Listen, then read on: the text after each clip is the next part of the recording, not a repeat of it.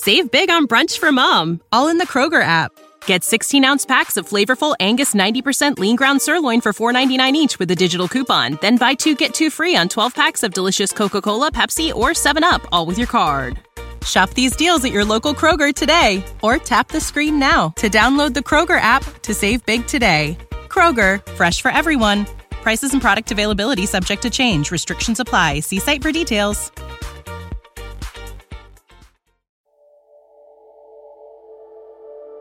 Not being able to see myself, not being able to feel the pain, I didn't understand just how severe these burns were, how disfigured I was. My entire appearance was gone. I had no idea.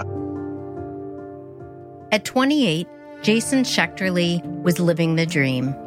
Happily married, a father of 2 young kids, doing work he felt called to do, serving others as a Phoenix police officer, and then one night, within the span of 1 second, his life as he knew it was over. My patrol car was struck from behind by a taxi cab, and the driver was suffering an epileptic seizure at the time and was just continuing to build up speed till he eventually had to hit something, and that something was me. And according to the investigation, he was doing 115 miles an hour when he ran into me. And this is a 40-mile-an-hour downtown city street. So it's hard to even fathom that speed, that impact. Upon impact, Jason's car burst into flames and knocked him unconscious. The burns to his body were so extensive and severe that he was put into a medically induced coma for almost 3 months. Today, we are going to speak to a miracle survivor, Jason Schechterle, who after losing his physical appearance went through 56 surgeries and fought his way back to a life that he now wouldn't trade with anyone in the world. It's okay to be vulnerable. It's okay to let people fight for you when you can't fight for yourself. I'm Kimmy Culp, and this is All the Wiser.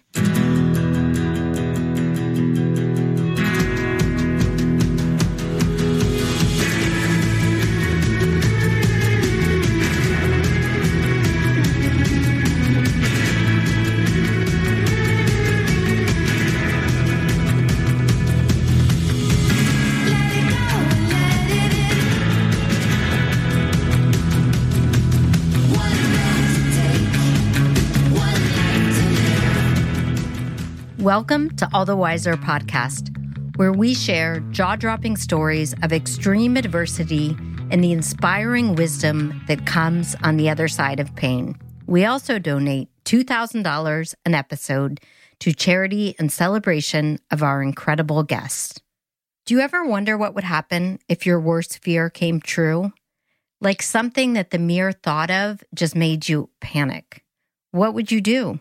Who would you be? What would your life look like? I'm about to introduce you to a truly incredible example of the triumph of the human spirit to endure through unimaginable pain. But before I do that, I want to tell you that in no way should you compare your suffering or anything difficult you may be dealing with to Jason or his story. We are not here to say so-and-so had it so much worse than you. Comparative suffering, which is something we talk about in this episode, is unkind and unproductive. We are all fighting our own battles, myself included. I hope when you listen to this episode, you think of Jason's words as a friend's, waving to you fondly as you continue the journey forward through whatever challenges you may be facing, big or small. And now I bring you the incredible Jason Schechterle.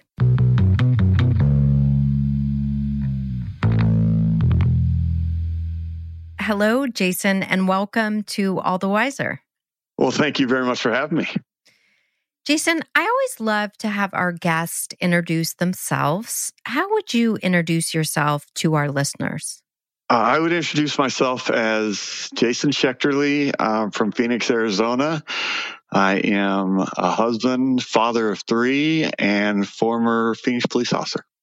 Jason, I want to start with your upbringing. What can you tell me about the backdrop of your childhood? Oh, my childhood was just such a blessing, something I look back on so fondly. I grew up in the West Valley, outskirts of Phoenix, on some horse property, and just had a very simple life. I consider myself very lucky. I had a stay-at-home mom. My dad was an engineer, making a modest living, but I just wouldn't change anything about it. It was awesome. And I know you had, like all kids, early childhood dreams of what your future may be. Can you tell me about that? What did you envision for your future as you thought about growing up and being a man one day? It's funny looking back, even with hindsight being 2020, I don't remember ever being really locked into something. I was really good at golf. And so I had some dreams early on of, well, maybe I'll play college golf or professional golf. So you grow up in this very idyllic childhood. As you said, you were an exceptional golfer, and I know you actually had a scholarship.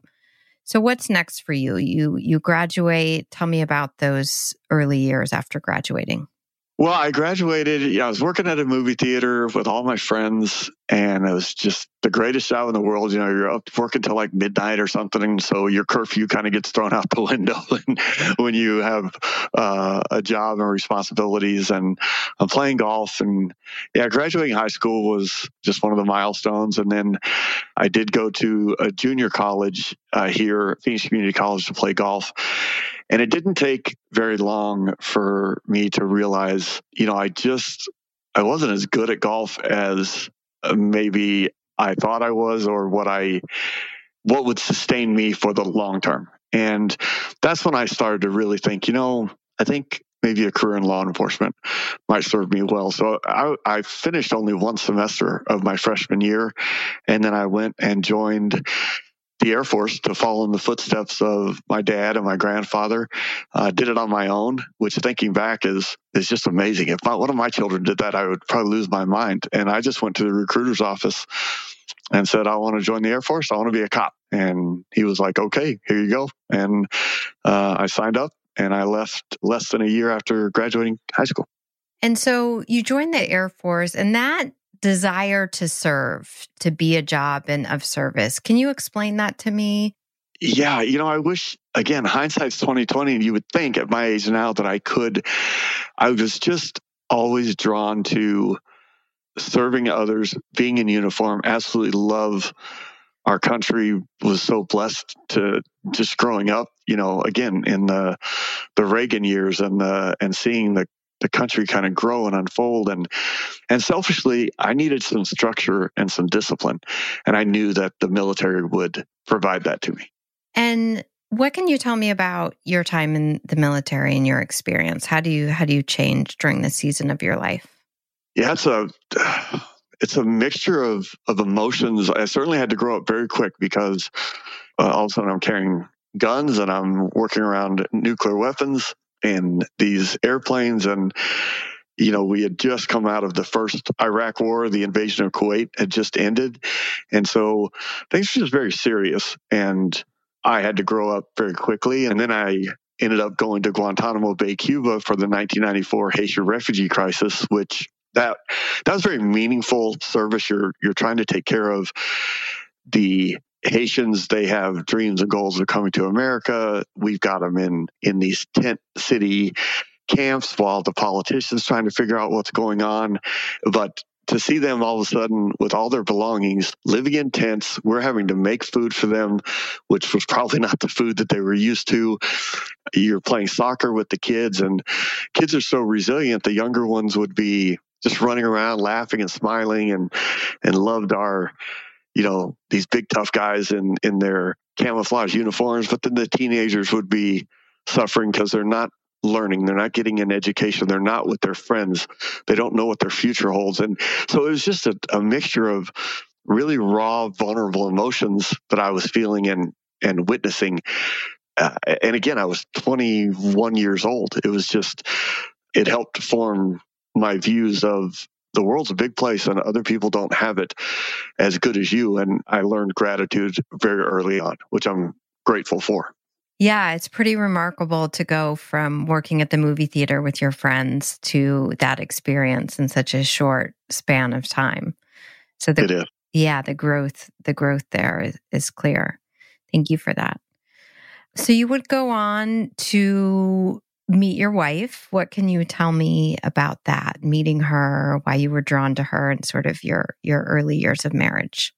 So my best friend growing up is a girl named Chrissy. And when I went into the military, she had become friends with who now is my wife, Susie. And she would tell me stories about when they went out. And Susie, very extroverted, very fun, vivacious person. And back then at least, was a serious introvert.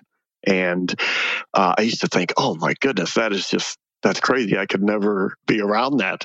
And then I got home and we were actually having my homecoming party. I think it was about 3 days after I got home and all my friends were there. And so Chrissy had brought Susie, and it was, when I first met her, I was like, wow, this girl's just beautiful. And we got along great and we became really good friends. And I turned to my friend Chrissy and I said, I'm going to marry that girl. And Chrissy kind of looked at me and was like, yeah, whatever. And, like young people will do. But I was serious. I knew right in that moment I was going to marry that girl. And then I had to work my butt off, but I did it. So we're going to talk today about the day that changed your life in 2001, March 26, 2001. If you can just paint a picture of where you were in your life, your day-to-day life, and what that looked like. I was truly in a state of perfection. I was 28 years old. I had been married for going on 4 years. We had 2 kids, a daughter named Kylie, and my son Zane was 2 years old. My parents were healthy, happily married. All 4 of my grandparents were alive and married. My brother and sister were both successful and happy. And I am doing a job that I was truly meant to be doing, called to be doing, being a Phoenix police officer. And every single day was just a beautiful blessing. My life was so perfect. I can't even really describe it. And so looking back, this was a day where everything changed for you. What do you remember about that specific day, the hours leading up to the accident, if anything? I remember everything leading up to the accident. It was a very quiet, boring day. Took a couple of minor car accident calls, went on a couple of paper report calls. There just wasn't a whole lot going on. And about 11:30 p.m. that night, I answered up for a call that just a few moments later would change every facet of my life from that day on. Can you explain the sequence of events of the accident? Yes. So I answered up for a call that was actually not in my patrol zone. And the officers were busy. So the call came out a second time. The first time it came out, I just ignored it because it wasn't my responsibility. But when it came out again, and it was clear that it was an emergency call and the officers in that area were busy, so I grabbed the radio and I said, I'll head that direction. And I had a long ways to travel. Again, it's out of my patrol zone, so I was running what we call Code 3, lights and siren, get there as quick as I can. And I approached a traffic light at 20th Street in Thomas, it's about 5 minutes east of downtown Phoenix. And it's a very busy part of the valley. There's a freeway overpass, Phoenix Children's Hospital, Arizona Heart Institute, just a lot in that part of town. And I had a red light. So even though I'm driving with my lights and siren, I still have a responsibility to come to a complete stop to make sure that people getting on and off the freeway will yield to my emergency vehicle.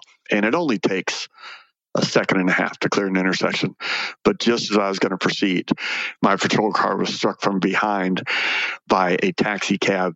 And the driver was suffering an epileptic seizure at the time and was just continuing to build up speed till he eventually had to hit something, and that something was me. And according to the investigation, he was doing 115 miles an hour when he ran into me. And this is a 40 mile an hour downtown city street. So it's hard to even fathom that speed, that impact. caused my car to burst into flames. I was knocked unconscious immediately and pushed me 270 feet through the intersection. And then miracles, twists of fate, timing, I came to stop 50 feet from a fire truck that was right there in the intersection. And, then the chaos for them began this was not something they were expecting to see. So there I was, trapped in a burning vehicle, and they had to go to work and what they could to get me out. And you've described it as a series of small miracles that saved your life. What were those miracles? The first miracle, of course, was having a fire truck, because when being involved in a fire like that with that kind of heat, that kind of smoke, it is very, very difficult to survive. And I was knocked unconscious, so I wasn't able to help myself. However, being knocked unconscious is another miracle, because instead of yelling and screaming and being in fear for my life and sucking in all that hot air, I was at complete peace and my breaths were shallow. So I wasn't inhaling those toxins and that smoke. So that was a miracle. My bulletproof vest, I consider a miracle, because for as destructive and disfiguring as my injuries were, my chest and my stomach and my back were not burned. And the way burn injuries work, they're very constrictive and they will continue burning until you get them removed at the hospital. So if my chest had been burned like my arms or face, I wouldn't have been able to breathe. My lungs would not have been able to expand. So I would have died within just a couple of minutes. So the fire truck, being knocked unconscious, the vest, how quickly they got me out of the car in 90 seconds. The work that they had to put in. I mean, the flames were so high, they were licking the bottom of the freeway overpass. The heat was incredible. And there they were, along with two police officers who showed up, cutting my seatbelt, fighting the fire, crawling into the burning vehicle to free my I'm 6'3", I weighed 200 pounds at the time, trying to extricate me out of a small driver's side window. They did that in 90 seconds, got me into an ambulance, and then another miracle, I'm 2.5 miles away from what I think is the best burn center in the United States, the Maricopa County Hospital, and I was on their trauma table in less than 8 minutes. And nobody, and I mean nobody, during a critical incident has that timeline. From impact to emergency room in under 8 minutes, it's absolutely unheard of. Yeah, when I was reading about the timeline, it really is unbelievable. It is. And obviously, being burned is one of the most painful and horrifying injuries that a body can endure. And I read that was something that you had actually feared your whole life. Is that true? I would say it was my only fear my whole life. But I remember when I was a young boy, maybe 6 or 7, I was playing with matches and I was lighting paper on fire. And I was in my bedroom and I was dropping them into a trash can. Well, it wasn't a metal can, or I was young and not very smart, obviously playing with fire, but it was a trash can that caught on fire and melted. And I ran screaming, to my dad to take care of it. And he did. And then of course I was saying I was sorry and I was crying. And then that was I was never scared of anything except fire. And what happened? Explain the impact on your body from the accident and the fire that day. The injuries were burns to 43% of my body, my neck, head, and face being the worst. They were 4th degree, which is something I had never heard of. I thought 3rd degree was the worst burns you can have. 4th degree means it's down the last layers of muscle into the bone. My shoulders to my hands were 3rd degree, and the tops of my thighs. Outside of the burns, I had 2 cracked ribs and a mild concussion. Even though I was hit at that ridiculous speed, I would have gone home just a few hours after the accident, probably. But so mostly it was just the burns. How long were you in the induced coma, and what do you remember about waking up, your first memories from waking up? Yeah, medically induced coma, they did that because the doctors were very open with my family that night, because they had to get me into surgery right away. And I give my best friend Brian a lot of credit for waking my wife up, changing her life forever. Obviously, the weight of the world on him, getting my parents out of bed, our friends. He did an amazing job, got everybody down in about an hour.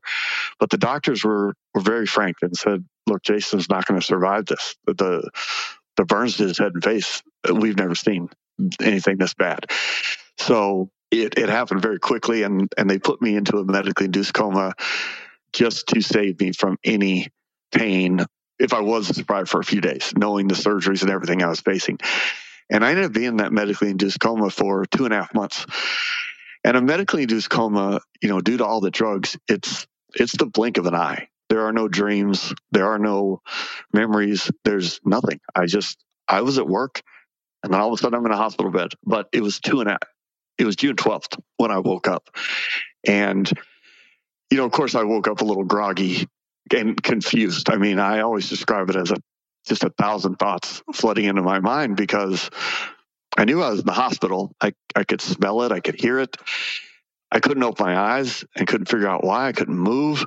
And I remember being at work. And so it was just all very confusing. And I can't remember if I coughed or if I muttered a word, but my wife was in the room with me. And I still to this day, I can't imagine what she went through for those 2.5 months as a wife, as a mom, all the responsibilities. But I'll never forget her voice was so calm and strong, even though she hadn't talked to me in so long. And she started to tell me what had happened. And that's when I hate to say the nightmare began, because that's such a dramatic way that's often used, but I guess it's the truth. And when you say nightmare, to me, that seems like a very fair description of where you were at that time. Physically, emotionally, I imagine I'm curious about both. Certainly physically what you're going through, but I would imagine the layers of emotion, anger, depression. So if you can walk me through, physically, emotionally, where are you in those early days and weeks? Well, physically at first, again, because of all the medication, I didn't feel the pain. And so I also couldn't understand the severity of the injuries. And that was a good thing at first, because my wife, she was very honest with me. She told me I'd been in a car accident. She told me that, I'd been in a coma for 2.5 months, which not even possible to get your mind wrapped around that. And then she told me that my car had caught on fire. And that's when the emotions you're describing started, because I stopped her and I said, don't say another word to me. And internally I was thinking, the only thing I didn't want to happen. And you're telling me it did. But because I couldn't see myself, I was completely blind at the time. I didn't understand why. I was still thinking, why can't I open my eyes? But not being able to see myself, not being able to feel the pain, I didn't understand just how severe these burns were, how disfigured I was. My entire appearance was gone. I had no idea. So that caused me to more focus on, I was angry about the fire for sure. And I was scared and all those things. But what I was angry and scared about was, what have my children been going through? What are they going to think of me when they see me? I mean, nothing means more to me than being a dad. Nothing. And my wife, she's still there. She didn't leave. She's still there with me. Oh, and by the way, I've lost my job that I love so much. So I just had all these emotions, and it did start me down that path.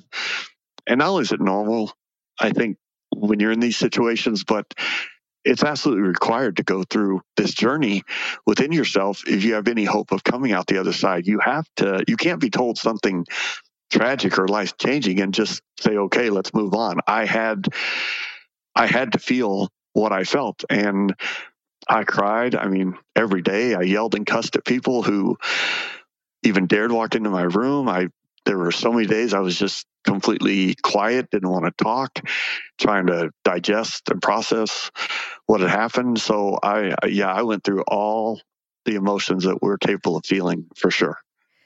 And what do you learn about your state, your physical state and the injury? So you wake up and you're blind. What else are you learning about what has happened to your body? Because you can't see yourself, right? So much, obviously physically had changed. Right. And I wasn't learning a lot. And I found out later that a doctor, I believe a psychologist, had actually told me the extent of my injuries, maybe 2 or 3 days after I woke up. Well, I still had so many drugs, and one of the medically induced coma drugs is called Versed, and Versed is an amnesia memory blocker. So I had no...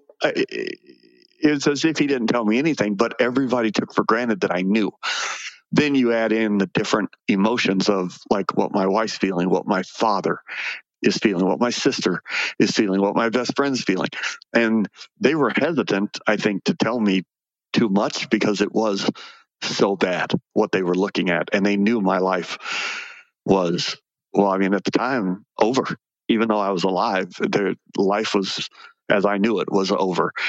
And so I had to ask questions here and there. And looking back, I realized people were scared or hesitant, and justifiably, to tell me the extent of what was going on. But I had to learn it kind of piece by piece. But until I saw myself, which was a long time after, is when I fully understood how bad things were.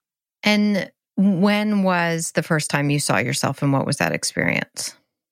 It was 9 months after the accident. My corneas had been severely damaged by the heat and fire, so they covered my eyes with skin grafts, and they opened those skin grafts about 9 months later. And I remember waking up in that surgery, and I was pretty excited to know they were going to open my eyes. And doctors had told me, listen, you're not going to be, we don't know what you're going to be able to see. It could be nothing, or it's at the best, it's going to be very blurry. But I didn't care. I just was like, you got to open. This darkness, it's the most claustrophobic, terrifying thing I'd ever experienced. And I woke up from the surgery, and right away I could see light and colors, and just an indescribable exhale to, thank God I could see something. And it was very blurry. I describe it as being underwater and trying to see something at the other end of the pool. That's how blurry it was. But again, the lights and the colors was such a blessing. And then when I got home, I just would get I'd shut the bathroom door and I'd get right in front of the mirror. Inches, and just look at different parts of my face one at a time so I could finally understand. And I had formed a pretty good picture in my mind. My face, even though it was terribly, terribly disfigured, what really got me was the first time I saw my hands. And my wife still says it's one of the most, we laugh all the time and joke around, don't take things too serious. It's been a big part of our foundation of overcoming all of this. But that's one of those things that she's like, that was one of the worst days of my life, was the way I burst into tears looking at my hands, because they were so disfigured. I had lost half my fingers. And so all the things, as a man, like, I'm not going to play golf again. I'm not going to shoot a gun again. I'm not going to be able to throw a ball with my son.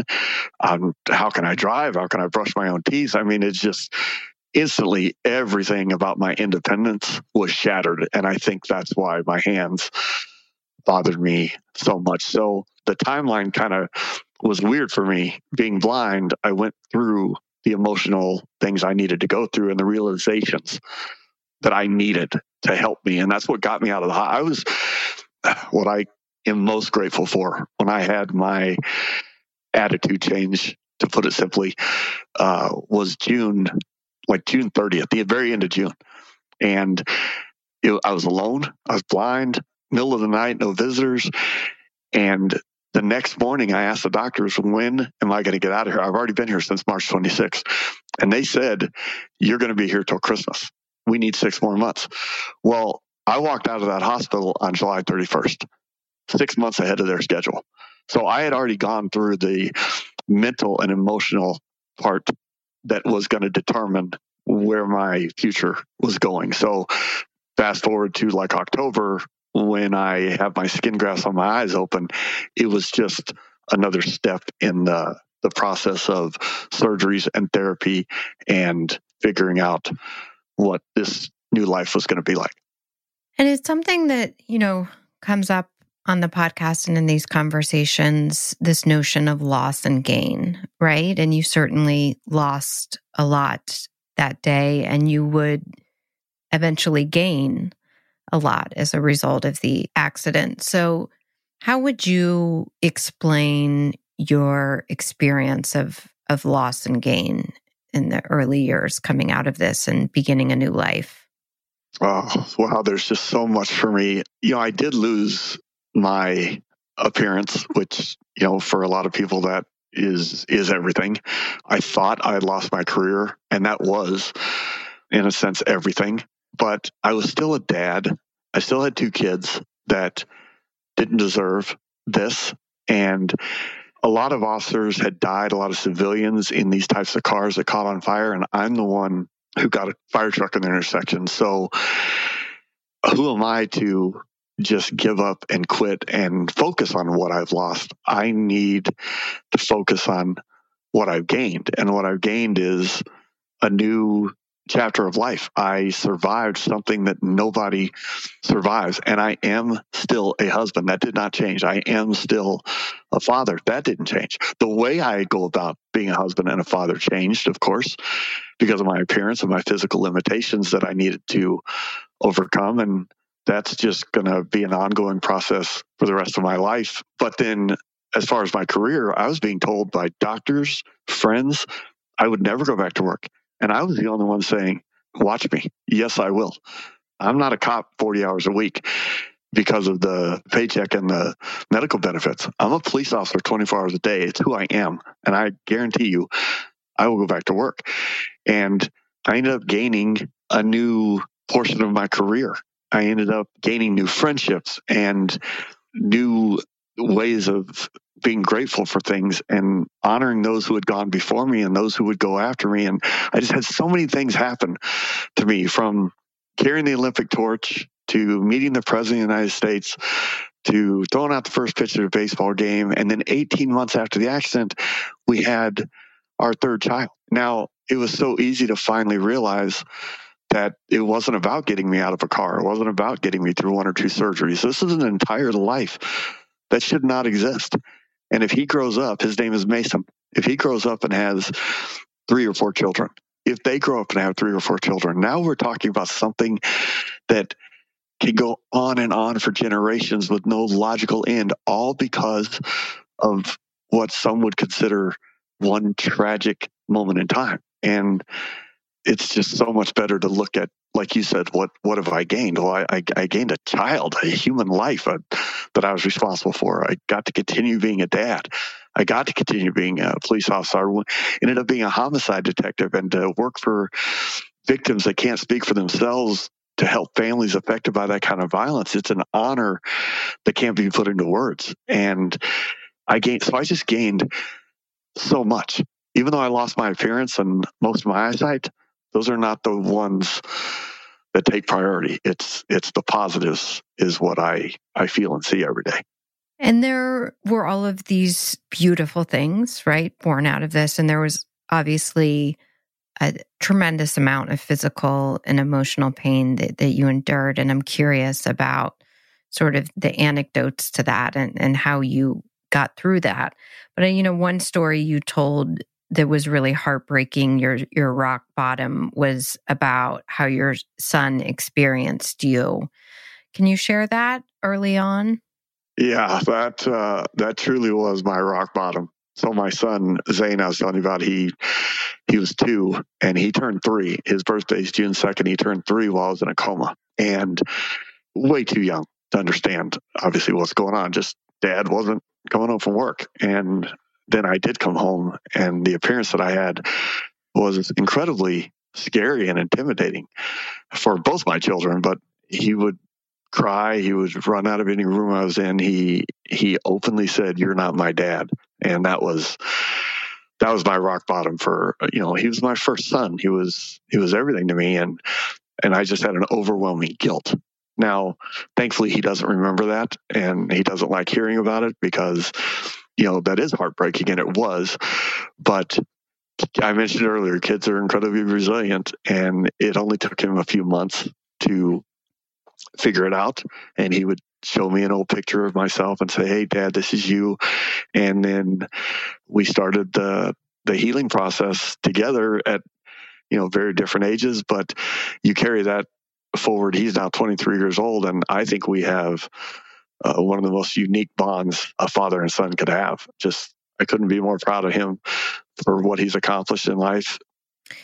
And the physical differences, can you explain, this interview is audio only, the physical difference before and after the event, what happened to you physically and what he's experiencing as far as the difference?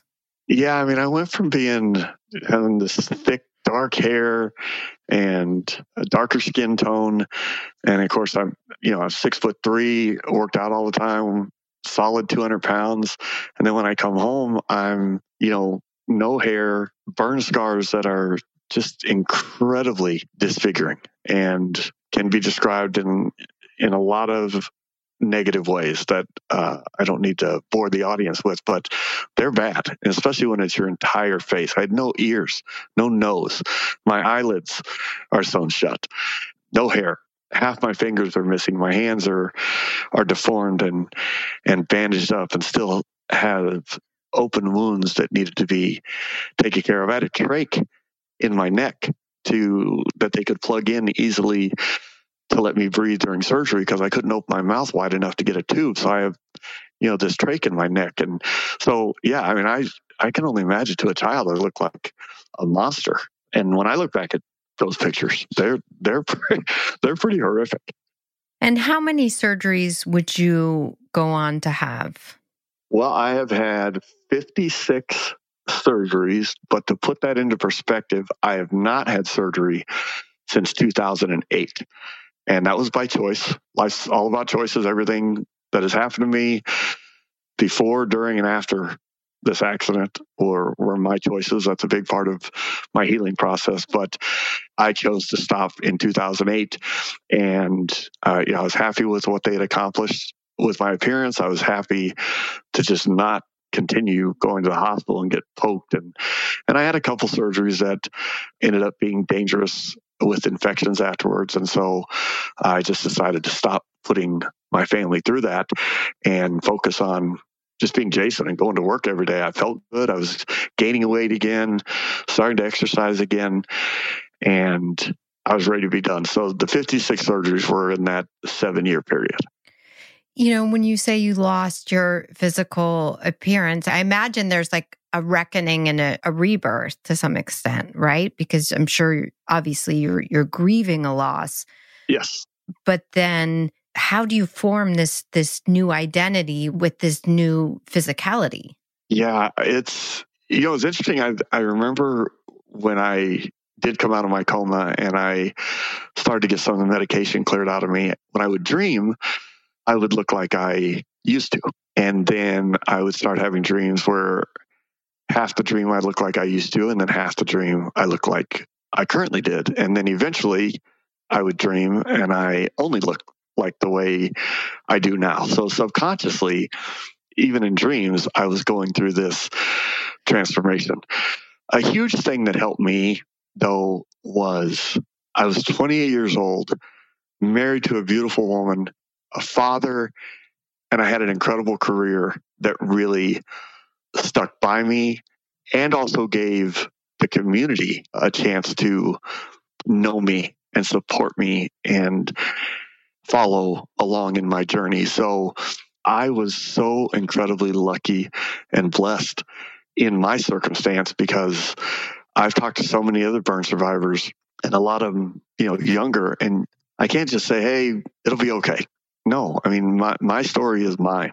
And I had all those things in place that it was impossible for me to fail looking back on it. But other people who are younger, I can't tell them, well, listen, you're going to meet and marry the love of your life. You're going to be a parent. You're going to have a good career, because they don't have those things yet. And you add these injuries, it makes it a lot tougher. But I had all those things.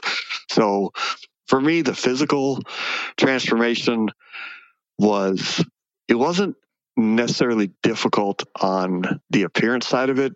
People staring at me and things like that. Yeah, I have my good and bad days like everybody, but it was more like my hands, learning how to function again. When we had a baby, how am I going to change his diaper? How am I going to be helpful? How can I feed him?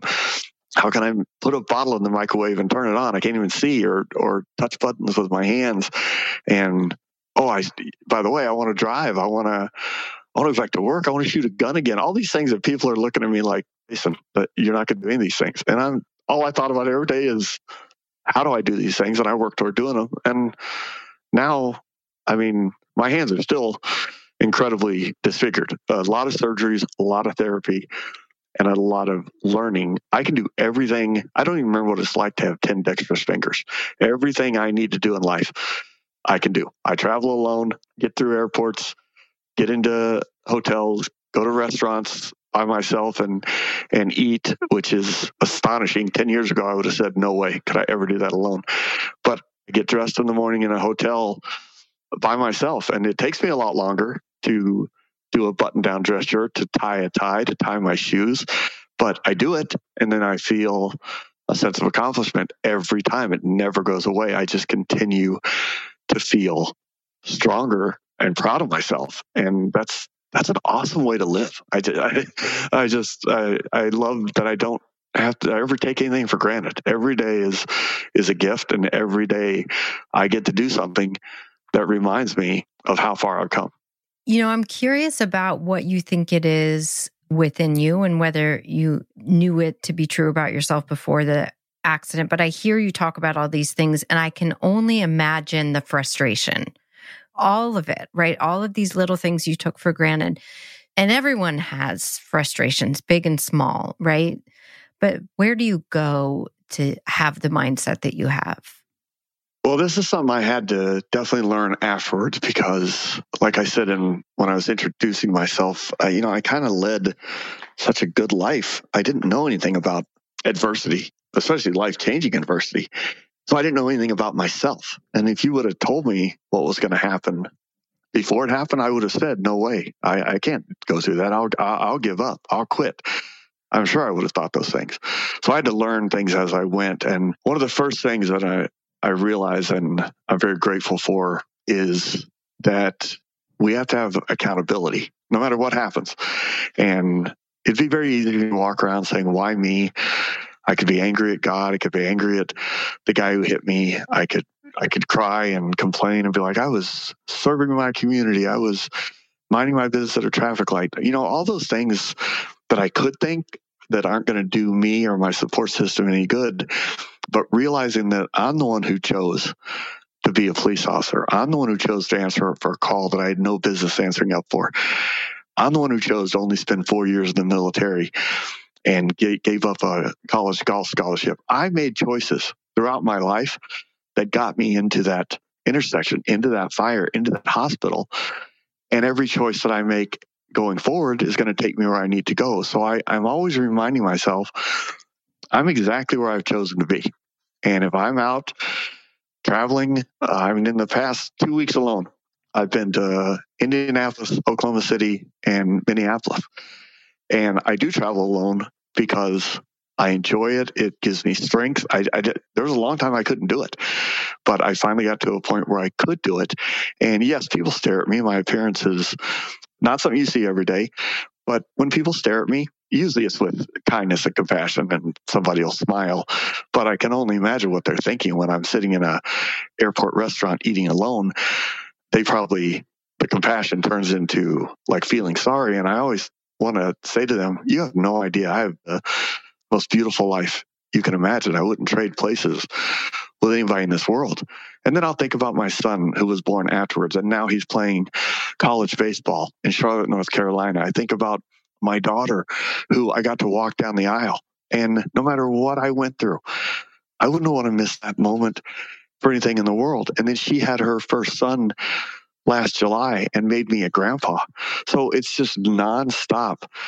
Yes, I do have frustrations and I do have bad days like everybody, but I have so many things that I'll let myself feel what I need to feel. I don't mind shedding some tears. I don't mind being angry or frustrated or a little bit down, because I also certainly don't mind when I'm laughing and feel motivated and enthusiastic. So we have to embrace all these emotions. But when I'm ready to change my attitude and hit the reset button, I have so many things I can go back to and think about how that felt and how grateful I am. And then it's like, okay, what's next? And I loved as you talk about the full range of emotions and that you do have them all. You had a wonderful definition of vulnerability. Do you remember how you described it? Well, I usually describe vulnerability as, it's not a word we like to use, and it's certainly not something we like to feel, but you will never find more strength or beauty than inside of vulnerability. And it's okay to be vulnerable. It's okay to let people fight for you when you can't fight for yourself.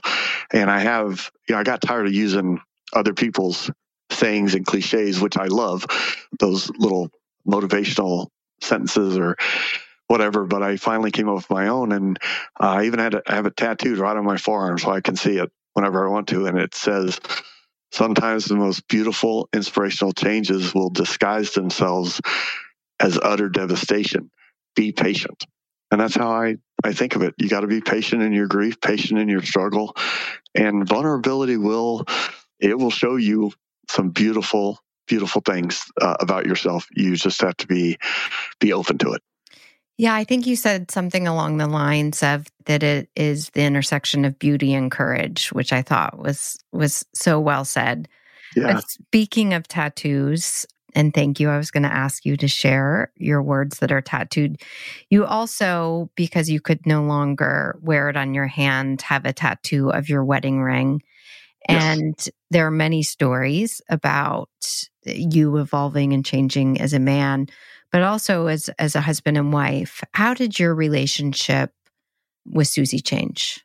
Well, it changed in those, early days when everything fell on her. Now she spent a lot of time thinking her husband was going to die in a very terrible way. And she's going to be a widow with 2 little kids. She had to give up her career and decide, how she was going to move forward. But every day that I kept surviving, she kept going. And, she even tells a story that like 2 weeks after the accident, she was driving home from the hospital and she just finally couldn't take it. And she pulled over and she was screaming and crying and beating on the dashboard and just begging God to take me, to let me die, because she can't handle this. I can't handle this. Just end it. And she said that lasted about 5 minutes, and then her tears dried up and she drove back home to be a mom and never looked back. And, again, I love that vulnerable side of people. It's okay to feel those things. But, our relationship changed just in the sense that she was we went from being co-parents and partners and lovers and all this stuff to I was like her third child at the time. She was my caretaker, and she had to help me bathe and get dressed, and she had to learn things about medical procedures that nobody should have to know. But then once I started getting better, and when I went back to work and we started to, okay, now I'm back to work. You're a stay-at-home mom. We had the third baby, and it was almost like life became not only normal again, but new. And we found our groove and just started to live our lives as if nothing had really happened. We were just normal. We would still have the same fights, and we would still have the same hopes and dreams and goals. We'd start to go on vacations in the summer to the beach in California or whatever. And so it was an interesting shift, but I think it only made us better and stronger. So I was very, very lucky to have had somebody who understood when you say your vows, for better or worse, sometimes your worse happens, and it's still worth fighting for, because marriage is possibly the most difficult thing we do in life. And when you add in a little bit of life-changing adversity, it gets a whole lot harder. What is the question that you are most frequently asked? You now tell your story in service of others, And what is the question that people ask most frequently? Oh, I get a lot of questions. I guess most frequently, people will just simply say, it's not even really a question. They'll say something before they ask me a question that really sparks me to give my response. And it usually starts with something along the lines of, because I talk in my speeches, there's 300 people in the crowd. And I explained before I get into my story, my injuries, the burns, my former career are the two least important parts of this story. Life happens to all of us, and every one of you is going through something right now. And the person next to you has no idea what it is. We're all going through something. Somebody will always say to me, look, I'm going through something right now. And they might even tell me I'm going through a divorce, or I battled cancer a year ago. Nothing to the extent of what you've gone through. They always say that. And then they'll ask the question, of like, I really want to know how you got through this. And even though I've just explained what I went through and how I got through it, but I have to remind them, first of all, don't let the pain of today blind you from the promise of tomorrow. And whatever you are going through right now, you cannot compare it to somebody else. That is so unfair to yourself. I mean, it's okay. Like if I see somebody in a wheelchair, for example, yes, I feel for them. And respect and compassion is a wonderful thing that we should all feel. And I'm grateful that I have the ability to walk. But when I leave that person, I don't spend my day just thinking, well, things could be worse. You could be in a wheelchair. I'm still burnt. I still have bad eyesight. I still have messed up hands. I still have my own problems to deal with. So I don't compare it to somebody else. And I always try to encourage people, don't do that, because you're just holding yourself back from overcoming what you're going through. And a lot worse is coming for all of us if we're lucky enough to live a nice long life. We're going to lose people that we love. We're going to suffer through, death in our family. A lot of us are going to go through divorce. We're going to have difficulties with our children or our jobs. And again, that's only if we're lucky. That's what people lose sight of. Like the longer you live, the more stuff that's going to happen. And life's about adversity and hard times. So that's the question that I usually answer, because it'll come in the form of, like I said, a statement like, oh, yours is so much worse than mine. No, it's not. You can't look at it like that. Well, it's this idea of comparative suffering, right? Well, compared to your suffering, my suffering, and the irony is that suffering is a shared human experience, right? And in order to move through it, we have to allow ourselves to feel it. So when you minimize it or dismiss it because it doesn't look like someone else is suffering, I think that's what people do. So it becomes a disservice, right?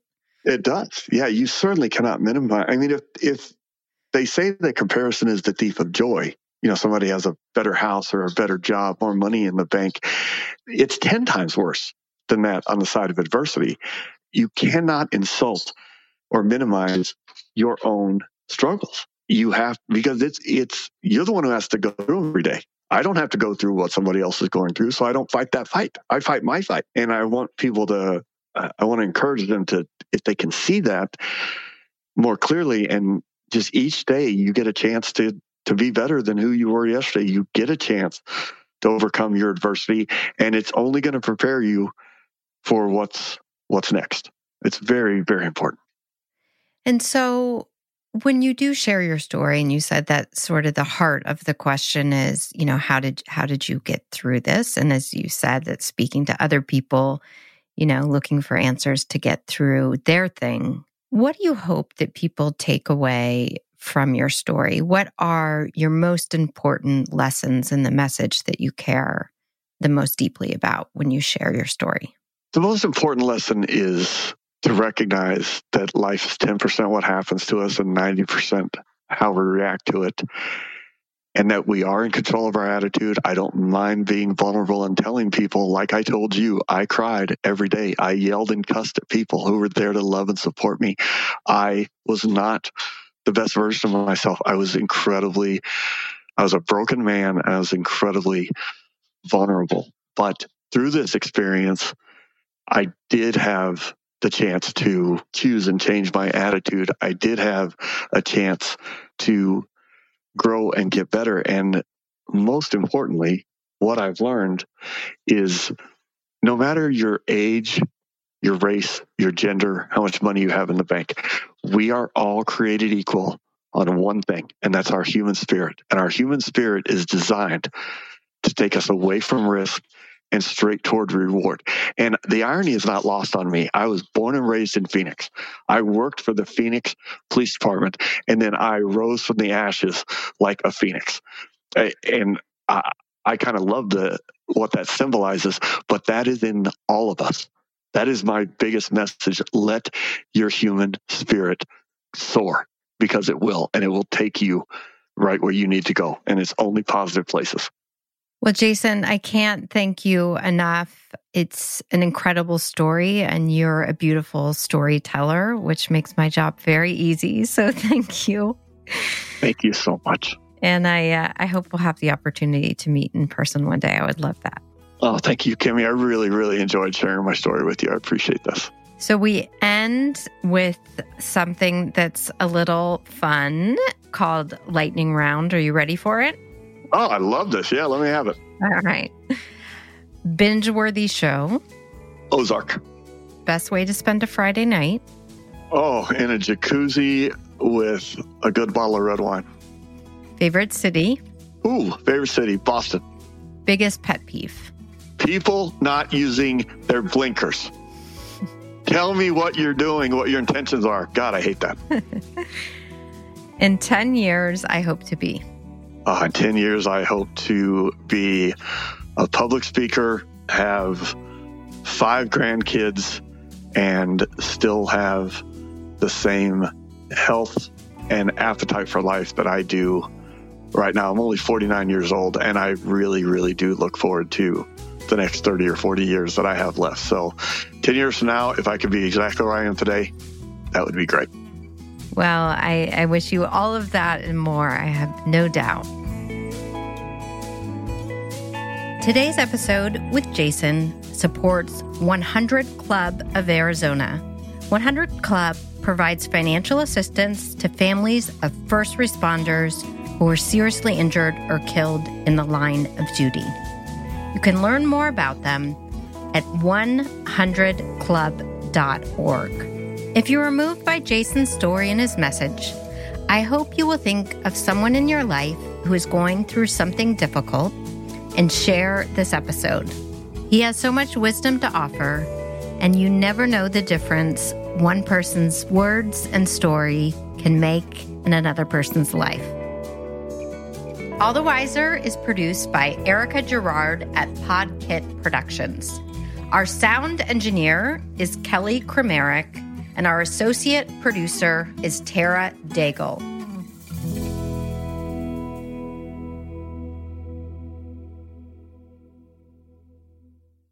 Save big on brunch for mom, all in the Kroger app. Get 16-ounce packs of flavorful Angus 90% lean ground sirloin for $4.99 each with a digital coupon. Then buy 2, get 2 free on 12 packs of delicious Coca-Cola, Pepsi, or 7-Up, all with your card. Shop these deals at your local Kroger today, or tap the screen now to download the Kroger app to save big today. Kroger, fresh for everyone. Prices and product availability subject to change. Restrictions apply. See site for details.